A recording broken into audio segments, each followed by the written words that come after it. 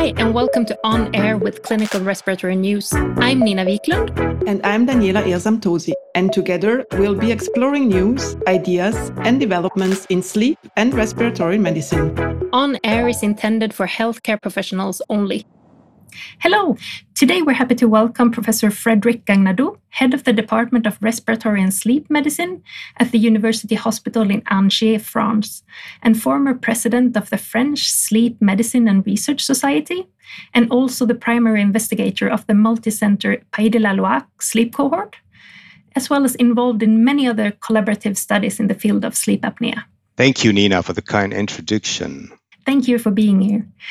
In this episode, we will focus on your findings on CPAP therapy adherence, and specifically on the connection between adherence and cardiovascular risk.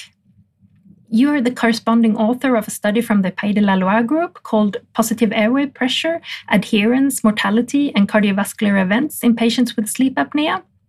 The study was published in the Blue Journal in December 2022 and highlighted at both Sleep and Breathing and ERS 2023. What was your goal with this study, and why do you think that it has gained so much attention? As you know, what we have learned from prospective cohort studies, both population and clinic-based cohort study, is that OSA is a risk factor for cardiovascular disease. But today, whether adequate CPAP therapy of OSA has the ability to reduce cardiovascular risk is still debated, because we have now 3 randomized controlled trials, the SAVE study, the RICAZA, and the ISAC studies that were neutral and found no beneficial effect of CPAP on cardiovascular outcome. But what have been discussed extensively is the limitations of those randomized controlled trials. There are 2 major limitations. The first one is the very low adherence to CPAP in the study, and we have to keep in mind that the median or mean adherence to CPAP in those 3 randomized controlled trials was around 3 hours per night, which means that the majority of sleep duration in these patients was not covered by the therapy. The second important limitation of the study is the very low generalizability of the findings. Indeed, the study was performed in highly selected patients with very few symptoms. All of the patients had previous cardiovascular disease, such as stroke or coronary heart disease, and were in secondary prevention. And so it has been estimated that about less than 10% of the patients that we routinely investigate in our routine practice fulfill the criteria to be included in those trials. So what we have done in our study is to try to evaluate the association between PAP adherence and cardiovascular outcome in real-life setting. So the strength of our study is that it was performed in real-life conditions. We included consecutive patients investigated for OSA, in whom OSA was confirmed and were prescribed CPAP. About 5,000 patients were included, patients with different phenotypes. So I think that these populations represent the entire population of OSA with typical symptoms and comorbidity. And we adjust for multiple confounders that needs to be taken into account when evaluating the impact of a treatment on cardiovascular outcomes. You just talked about secondary prevention. What is the difference between primary and secondary prevention of cardiovascular disease? Okay, what we call primary prevention is the effect of the therapy, in our case of CPAP, in patients without any history of previous cardiovascular disease, no stroke, no heart failure, no coronary heart disease at the inclusion. And secondary prevention means that the patients had previous history of cardiovascular disease. So in our study population, there was about 2/3 of the patients who were on primary prevention and about 1/3 were on secondary prevention. For the listeners unaware of the abbreviation MACE, what does that mean? MACE means a major adverse cardiovascular events, and it is a composite outcome of all-cause mortality, incident coronary heart disease, incident heart failure, and incident stroke. So in our study, there was 960 events of MACE that occurred during a median follow-up of about 7 years. Okay, so could you briefly summarize the main findings of the study? What we demonstrated in our study is that there is a significant association between the amount of daily CPAP use, which is objectively measured by the device, and the incidence of MACE. And what we found is that there was a significant reduction in MACE for those patients using CPAP at least 6 hours per night. And in those patients, there was a 25% reduction in the incidence of MACE. And it means it's easy to understand, because if a patient is using the device more than 6 hours per night, it means that the majority of the sleep duration, including REM sleep with profound desaturation, is covered by CPAP. Thank you, Professor Gagnadou. Your study methodology was highlighted by Professor Raphael Heinzer and biostatician Brendan Keenan in the editorial as highly qualitative. What actions did you take to secure a low level of bias in your real-world evidence? So thank you. This is a very important point. We have to keep in mind when we interpret observational studies linking treatment adherence with health outcomes that there are some potential unmeasured confounders. And among those confounders, a very important bias is what we call the healthy adherer effect. So what is the healthy adherer effect?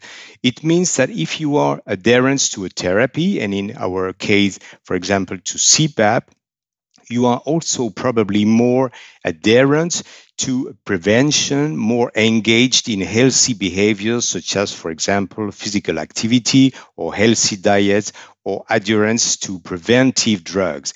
What we found in our study is that those patients are more adherent to CPAP, are also more adherent to cardioactive drugs, for example, beta blockers, antihypertensive medications, lipid-lowering drugs, or antiplatelet drugs. So there was an association between CPAP adherence and the adherence to cardiovascular active drugs. But even after adjusting for adherence to cardiovascular active drugs as a proxy of healthy adherer effect, we demonstrated a significant association between CPAP use and the incidence of cardiovascular disease. That's great. So the reason for the effects are not due to patients acting the way they should in their life overall. As you mentioned before, the study in the Blue Journal showed a dose-response relationship between PAP adherence and incident MACE in OSA. And very recently, a meta-analysis of 3 RCTs, as you mentioned previously, the RICADSA study, SAVE and ISAC, was published by Sanchez de la Torre and colleagues in JAMA. The main outcome was neutral, but when you look at patients with good adherence to CPAP, there was an association with a reduced risk of MACE recurrence. And the study team suggested that treatment adherence is a key factor in secondary cardiovascular prevention in OSA patients. In your opinion, how do these 2 publications complement each other? Okay, thank you. This is a very important question. It has been suggested that maybe the effect of CPAP on cardiovascular prevention might be different between patients in the primary prevention setting, which means that they had no previous cardiovascular disease, and patients with overt cardiovascular disease.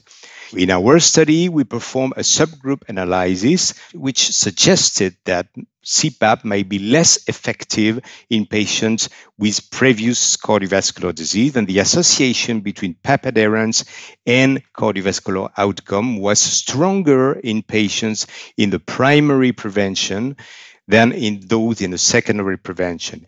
Conversely, in the study that you mentioned, published in JAMA, which was a meta-analysis of the 3 major randomized controlled trials, SAVE, RICADSA, and ISAC, the authors found that in this population, using CPAP more than 4 hours per night was in fact associated with a significant cardiovascular protection.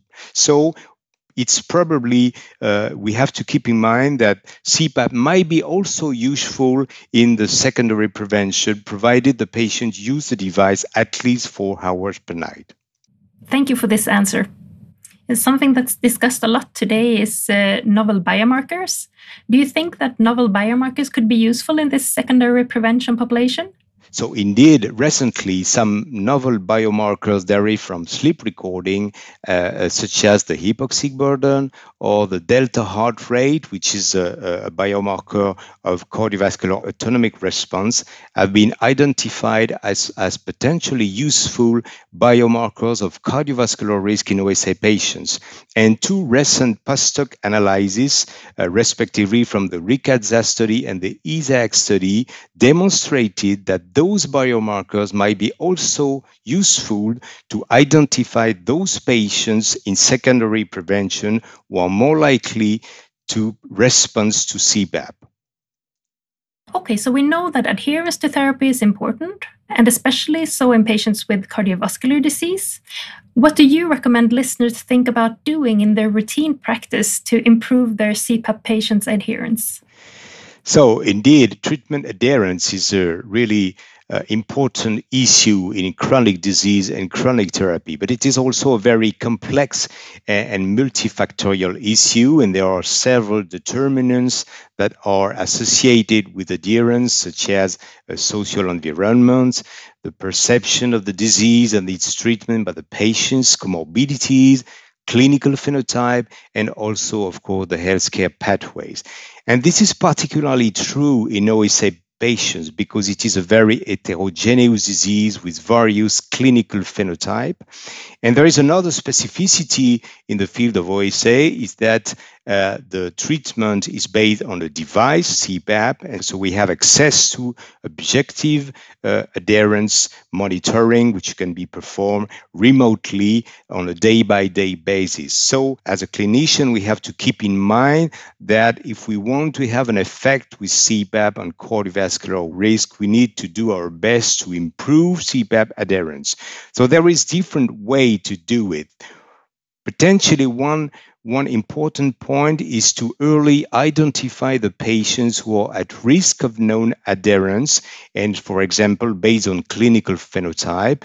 And one example is the COMISA phenotype, which means that the patients have both sleep apnea and insomnia symptoms. And what have been found is that those patients with COMISA are more likely to be non-adherent and also to have mortality and cardiovascular complications. So first of all, early identification of patient at risk of non-adherence. Another important point is that the first week of treatments are crucial for subsequent long-term CPAP adherence. And during the first week of treatment, we have to do our best to follow the patients and improve adherence. So, of course, this is a very complex issue. There is no one universal solution to improve adherence in patients with OSA who are treated with CPAP. There are different tools that can be used. Of course, technical adaptations, early correction of side effects. One important point also is therapeutic educations and also telemonitoring, which can help to follow the patients closely during the first week of treatment. Thank you, Professor Gagnaudou. It's insightful to know that this is difficult even for you as an experienced pulmonologist. We're coming to the end of this podcast, and I would like to thank you, Professor Gagnaudou, for taking the time to talk to us. It's been really insightful. Thank you very much. It was my pleasure. And for the listeners, if you look into the description of this episode, you can find links to the studies discussed today, as well as a lecture by Professor Gagnaudou recorded at ERS 2023. Thank you, and see you soon again. You've been listening to On Air with Clinical Respiratory News. For new episode alerts and clinical updates, subscribe to our newsletter.